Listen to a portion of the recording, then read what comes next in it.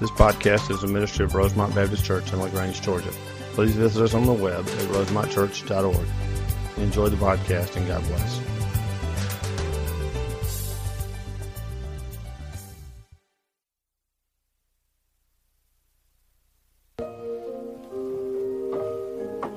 Let's pray.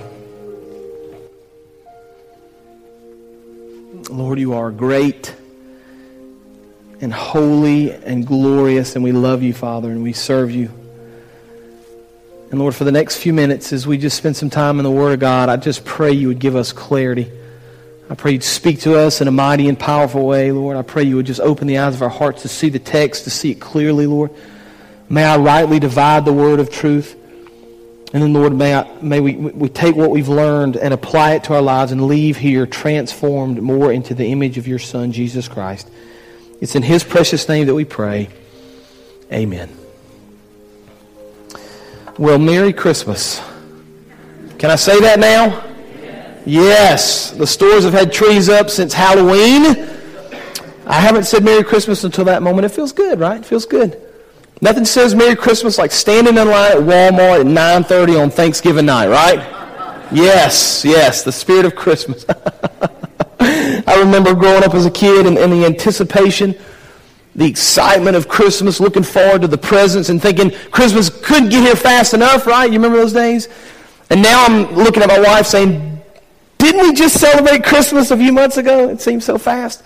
I love Christmas and I love celebrating the birth of our Savior Jesus Christ, but I think there's something we miss every Christmas.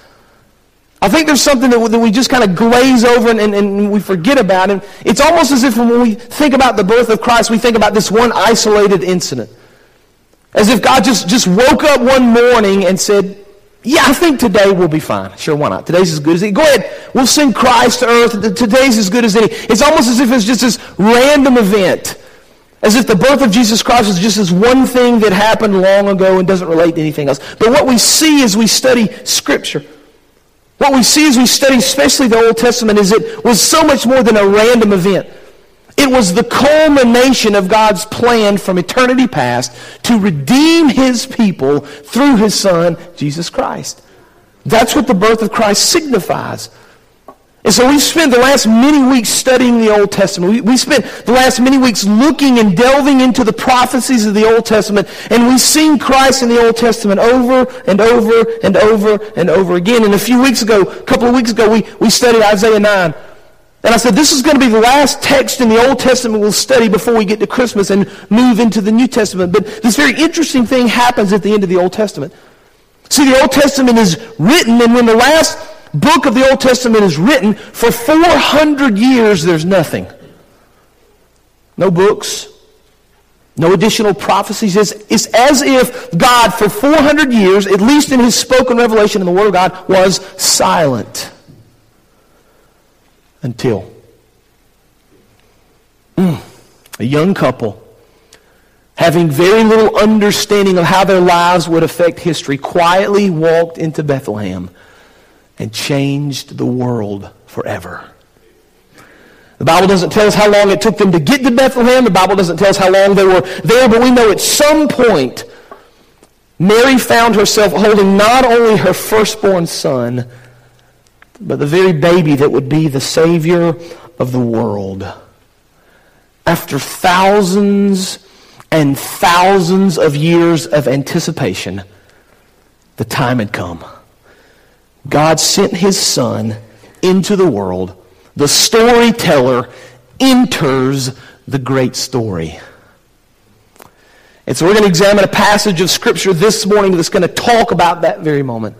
It's going to talk about that moment when God sent His Son to the earth. And we're going to see in this passage of Scripture all the things that God accomplished through Christ. So I want you to take your Bibles and open to Galatians chapter 4.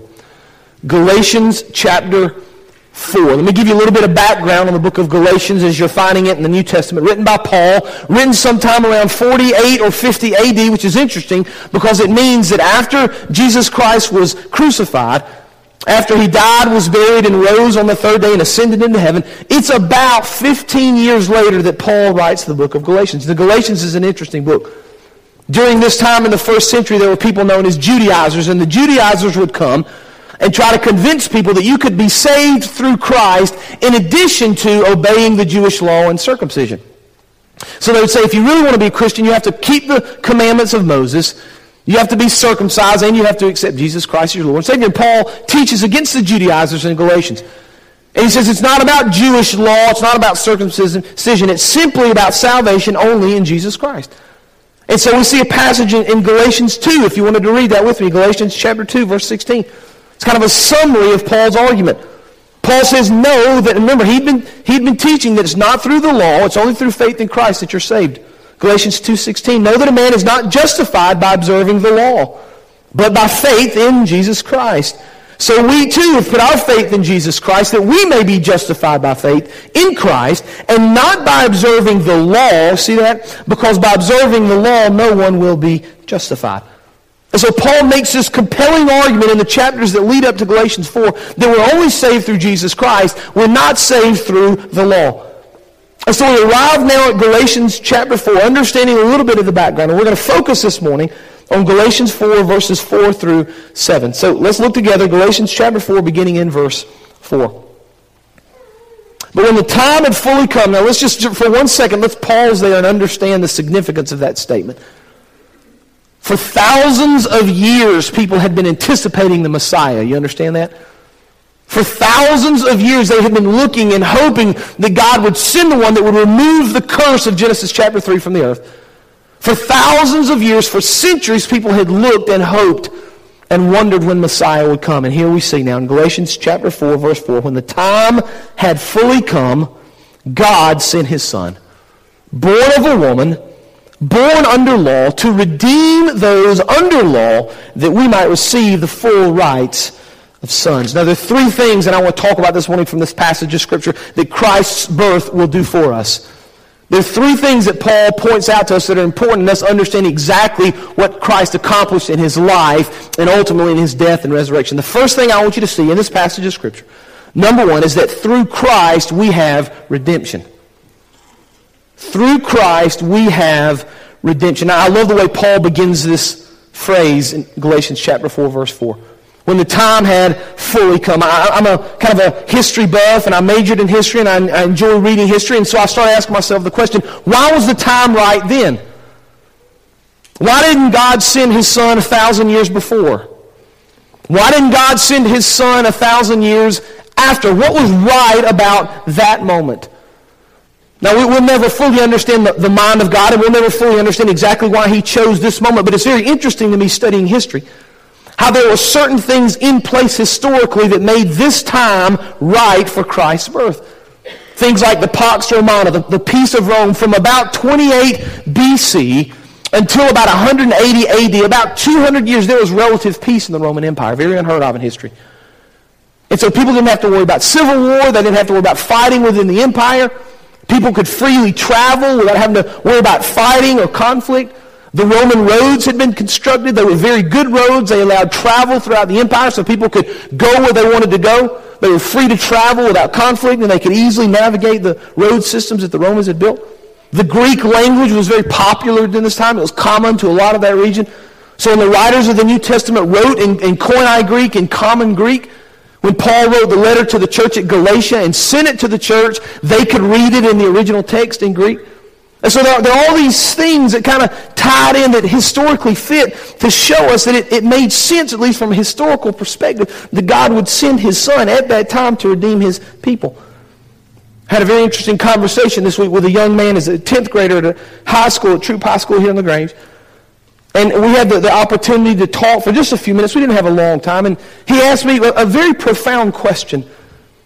He doesn't usually attend our church. He attends occasionally, but not very often. He hadn't been here for the last many weeks and heard the sermon series I've been preaching on the Old Testament. But he asked me this question. He said, what happened to people in the Old Testament? I said, well, that's kind of a broad question. Zoom in a little bit for me. What do you mean by that? He said, well, before Jesus was born, how did people get to heaven? That's a very good question. Now, the simple answer to that is still in faith in Christ. They looked ahead to who Christ was going to be in faith in God. It wasn't about the law. They couldn't redeem themselves through the law. It wasn't about their sacrifices. They couldn't work their way to heaven. It was about faith in Christ. But he asked me some more questions, and I started explaining to him kind of the picture of Jesus in the Old Testament, right? Now, this was fresh on my mind, so I sat him down and I opened up the Bible and I showed him some passages of Scripture. We talked about Exodus 12 and the Passover and the blood. We talked about Psalm 22 and the picture of crucifixion. And when we got to Isaiah 53, I said, I want you to understand something now before I read this to you. I want you to understand that Isaiah 53 is written about 700 years before the birth of Christ. And so we're reading in Isaiah 53, he was crushed for our iniquities. You know the story. He was the punishment that was upon us, upon him brought us peace. And I said, do you see Jesus in this? And I'm reading through this passage of Scripture, and he stops me kind of in the middle of reading this. He says, are you sure that Isaiah 53 is written 700 years before Christ?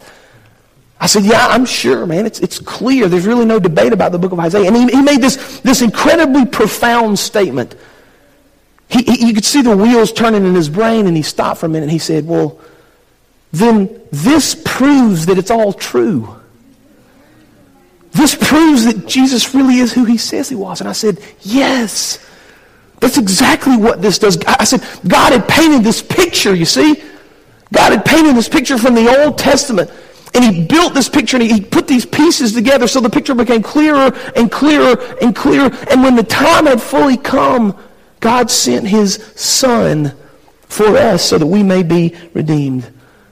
Man, when you look at it from that perspective and from the mind of a 10th grade student who doesn't quite understand it, man, it forces us to worship, doesn't it? To see Christ for who he is, to see God's magnificent plan from eternity past and all he's done and all he's accomplished and all he's given us. Before you ever considered salvation, he thought of a way to save you. You understand that? Before you ever understood who Christ was, there was already a plan in place. Before you ever even knew that you were a sinner, he'd provided a way to be forgiven from your sins. He's had this plan from eternity past, and when the time had fully come, God sent his Son. So if we're kind of going through the list of the last many weeks of things we've studied, Genesis chapter 3, fulfilled in Christ. Genesis chapter 22, Abraham and Isaac, fulfilled in Christ. Exodus chapter 12, fulfilled in Christ. Numbers 21, fulfilled in Christ. Psalm 22, Isaiah 9, Isaiah 53, on and on the list goes. Fulfilled in Jesus Christ. When the time had fully come, God sent his Son. But look again at verse 4. I love what Paul does here. Paul's going to draw this picture for us that's going to become more and more clear. Bring that passage back up, if you would, on the screen for me. When the time had fully come, God sent his Son, two things right here, born of a woman, and then born under the law. Now it's interesting because we've studied over the last many weeks how we've seen in the New Testament, we've drawn these connection points from the New Testament, remember, back to the Old Testament. And we've connected things that Christ said or things that were said about Christ back to the reference in the Old Testament. We've drawn all these parallels. And it's interesting to me because I think Paul is drawing a connecting point for us here back to Genesis chapter 3. Paul speaks of the woman and Paul speaks of the law. Now let me just remind you of Genesis 3:15 very quickly. This was one of the first sermons I preached weeks and weeks ago. Genesis 3:15 says this is the curse upon Adam and Eve and upon Satan. God says, I will put enmity between you, that's Satan and the woman, and between your offspring and hers. He will crush your head and you will strike his heel. We said that was the first picture of the gospel, remember? But what Genesis chapter 3 shows us is there's going to be a seed of the woman and there's a curse. Those are the two main ideas in Genesis chapter 3 right there. The seed of the woman and a curse. So when Paul refers to Christ being born of a woman, it's a reference back to Genesis chapter 3. Now Galatians 3:16, just a few verses before where we are in Galatians 4, says this. I want you to listen. The promises were spoken to Abraham and to his seed. There's that word there. The scripture does not say and to seeds, meaning many people, but and to your seed, meaning one person who is Christ. You see that?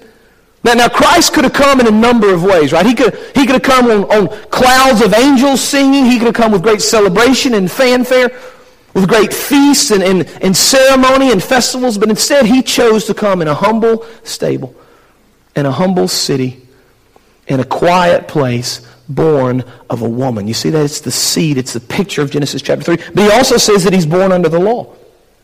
Galatians 3:13, again, just a few verses before where we are, says this. Christ redeemed us from the curse of the law. So there's this connection between the law and the curse by becoming a curse for us. For it's written, cursed is everyone who is hung on a tree. See, the law proved to the children of Israel that they couldn't be saved. They couldn't do enough good things to work their way to heaven. And so even in the law, even in their disobedience to the law, it was a picture of their need for a Savior. So when Paul here talks about the fact that Christ is born of a woman, that Christ is born under the law, he's drawing this connecting point from us, from Galatians 4 all the way back to Genesis 3:15. It's a picture of that first gospel presentation. It's a picture of the seed of the woman and the curse that seed will eventually defeat.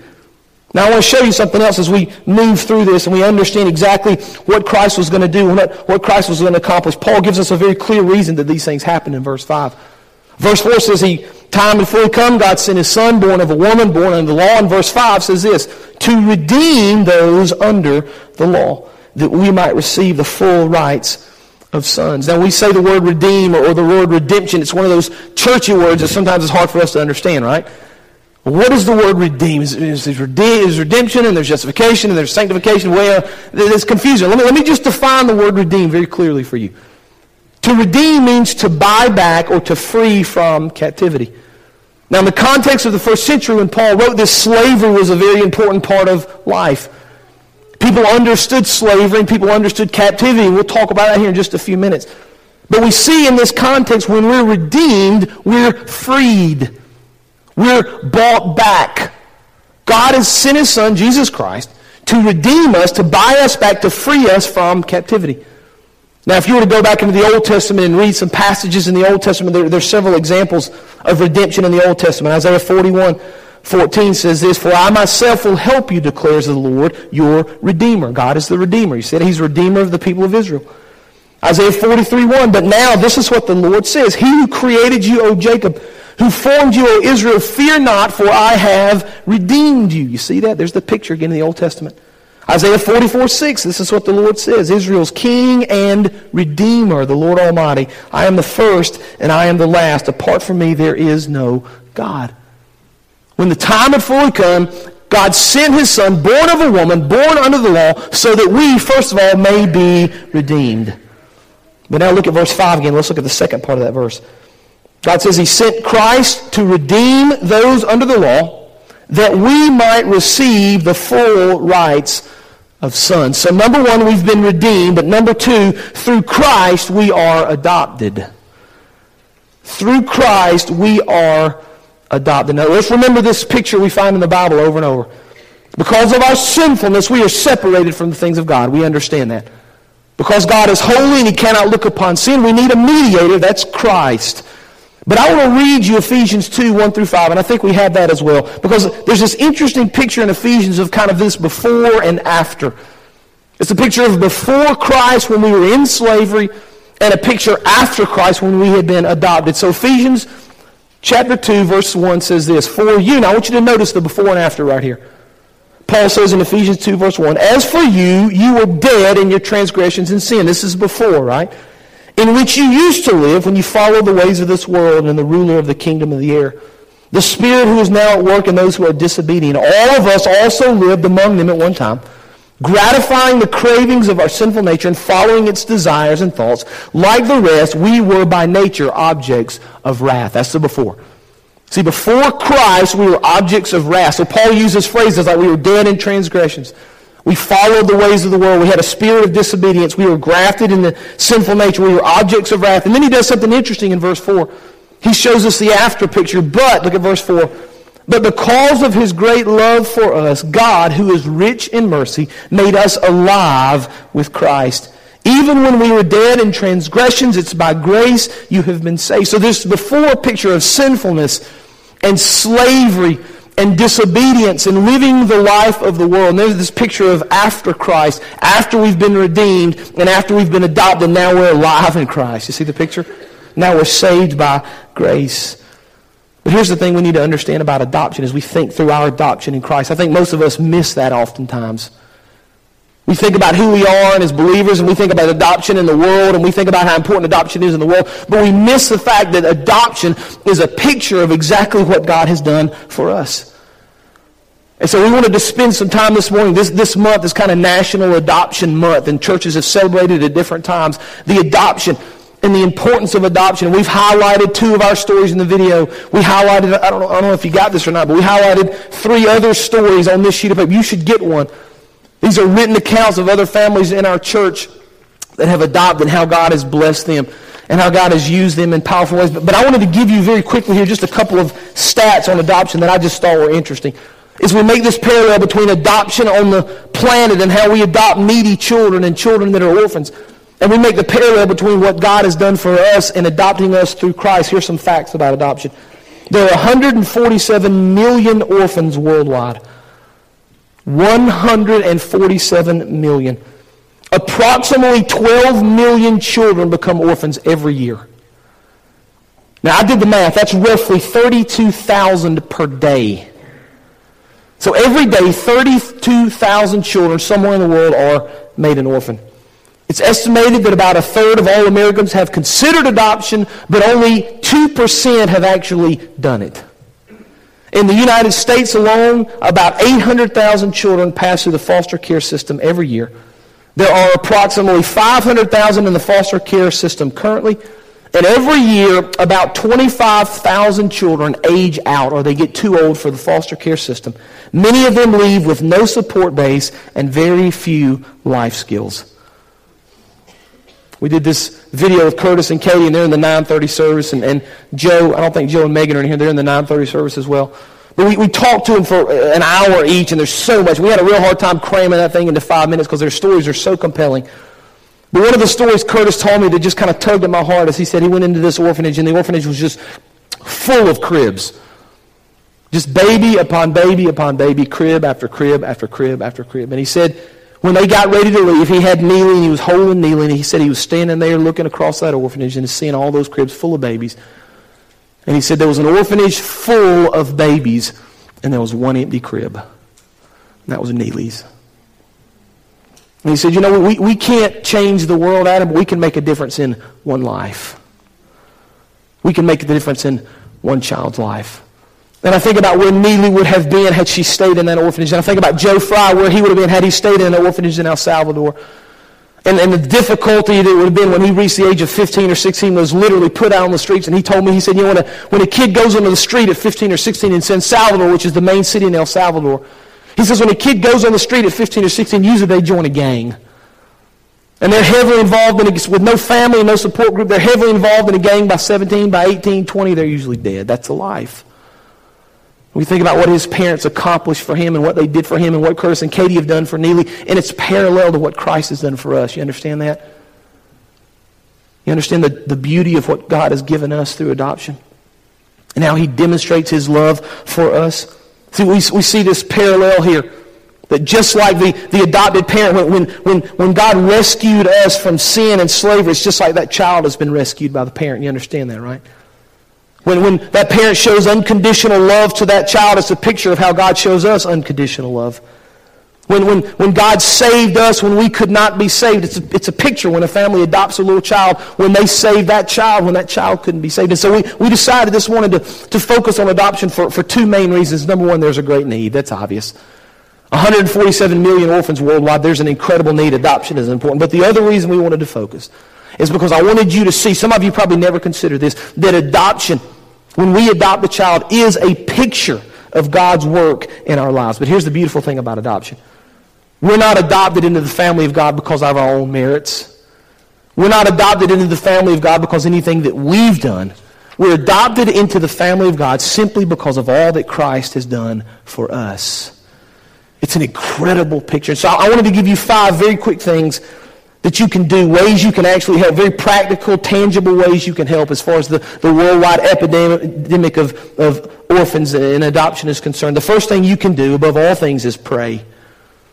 Don't underestimate the power of your prayer for the orphans and for the needy. Don't underestimate the power of God working through your prayers to change lives. The second thing you can do, very tangible, you can provide for the need of an orphanage or a mission group that supports an orphanage.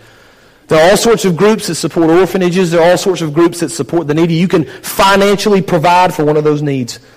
Number 3, you could become a foster parent.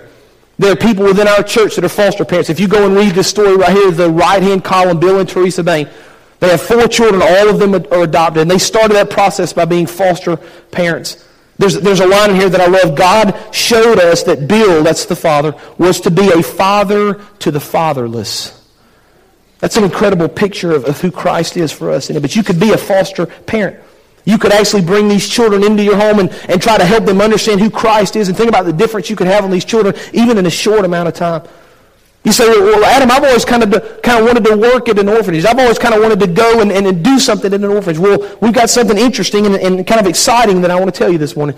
Randy and I have been talking about this for several weeks, and we've solidified and made it official that next June, late June of 2013, we're going to be taking a mission trip to Zambia in Africa to work with an orphanage. There's an orphanage there. Randy's got a connection with the missionaries that are there in that orphanage in Zambia, Wes and Laurie Wilcox. And we've arranged for them to be here at our church in a couple of weeks. They're going to tell us more about what that orphanage does, about how that orphanage ministers. But you'll have an opportunity next June as you want to pray through that and think through that. Maybe you'll go with us to Zambia and work in that orphanage. But the fifth thing you can do very tangible as you try to help orphan children around the world is you could adopt. You say, Adam, I just don't know. That's a difficult thing for me. I just don't think I can adopt. Aren't you glad Christ didn't say that about you?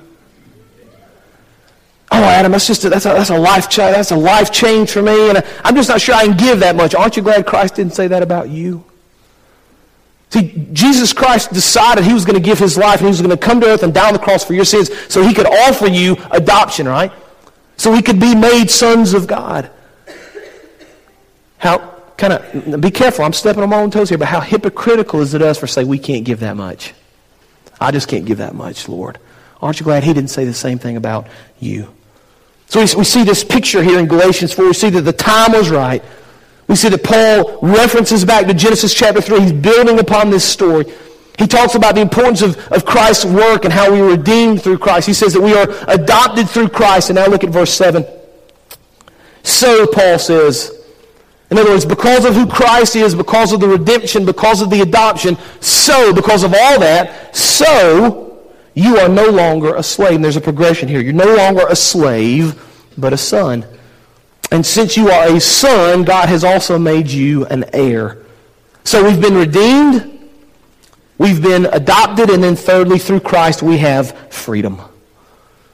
Now, this is a picture of slavery in the first century, and I mentioned that a few minutes ago, and how we're not very familiar with slavery in our context. None of us has ever lived under slavery. None of us has ever been a slave. We can understand the historical context of slavery. We can read about it and understand maybe sort of what it was like, but none of us have actually lived under slavery. But see, here's the kind of slavery we do understand today. In our culture, we understand the slavery of the bondage to addiction, don't we? We understand that slavery. I mean, we all know somebody or ourselves have struggled with bondage to alcohol, slavery to alcohol. We understand bondage to drugs or bondage to pornography. We understand what slavery in the world is like, don't we? We understand what it's like to live in slavery to those things. But Paul is very clear. Because the time was right, because God sent His Son, because He redeemed us, because He adopted us, because of those things, we now have freedom. We're no longer a slave, but a son. And then he kind of takes it a step farther. It's not just about being a slave and then a son. It's also about being an heir. You see that? We have all the rights and all the privileges that go with being called a son of God. I love reading through this in this passage because it reminds me of one of these rags to riches stories. You know, somebody was poor and didn't have anything, and something happened and they worked their way all to success, right? And maybe they were a slave and they were finally free and then became very successful. And I was reading about some rags to riches stories this week, and as incredible as some of those stories are, as compelling as they are, none of them compare to this story. None of them compare to what Christ did for you. It's neat to me how we read these stories, and something about those stories resonates, right? We understand those. We understand the rags to riches story. We think about that, and something kind of resonates in our minds, and I think it's because built into our soul, God has put this desire for us to move out of slavery, to seek Him and to know Him more, and ultimately to embrace Him and to be saved and to be called sons of God. He's given us this opportunity through Jesus Christ, and it all began when the time was right and He sent His Son, and He rescued us from our sinful condition. So we've seen this morning very clearly that the time was right. God sent His Son. He redeemed us. He adopted us. He freed us, and we're heirs with Christ. And so here's what I want to leave you with this morning. No matter where you've been, no matter where you are, no matter what baggage you have in your life, because of who Christ is, there is hope. You understand that? You can receive that freedom. You can receive that redemption, and you can be adopted into the family of God. So here's the question you have to ask yourselves this morning. Have you accepted that forgiveness and allowed Jesus Christ to be Lord of your life? Let's pray. Father, we thank you for your word. We thank you again for the clarity of your word. We thank you, Lord, that it's compelling. Lord, that it's true, that it changes our hearts and our minds, Father. And I pray that through this teaching this morning we'd be transformed. Father, I pray it would lead us to worship. I pray it would lead us to, Father, understanding you more, to growing in our faith, Father. I pray if there's someone here this morning that has never received that forgiveness, Lord, that they would repent from their sins and accept Jesus Christ as their Lord and Savior. And I pray, Father, above all things, that your name would be glorified in all the earth. It's in Jesus' precious and powerful name that we pray. Amen. You can stand. We're going to give you a couple minutes if you want to come and pray. If you want to repent of your sins and accept Christ as your Lord and Savior, you want to join this church. This is your time right now as we sing together.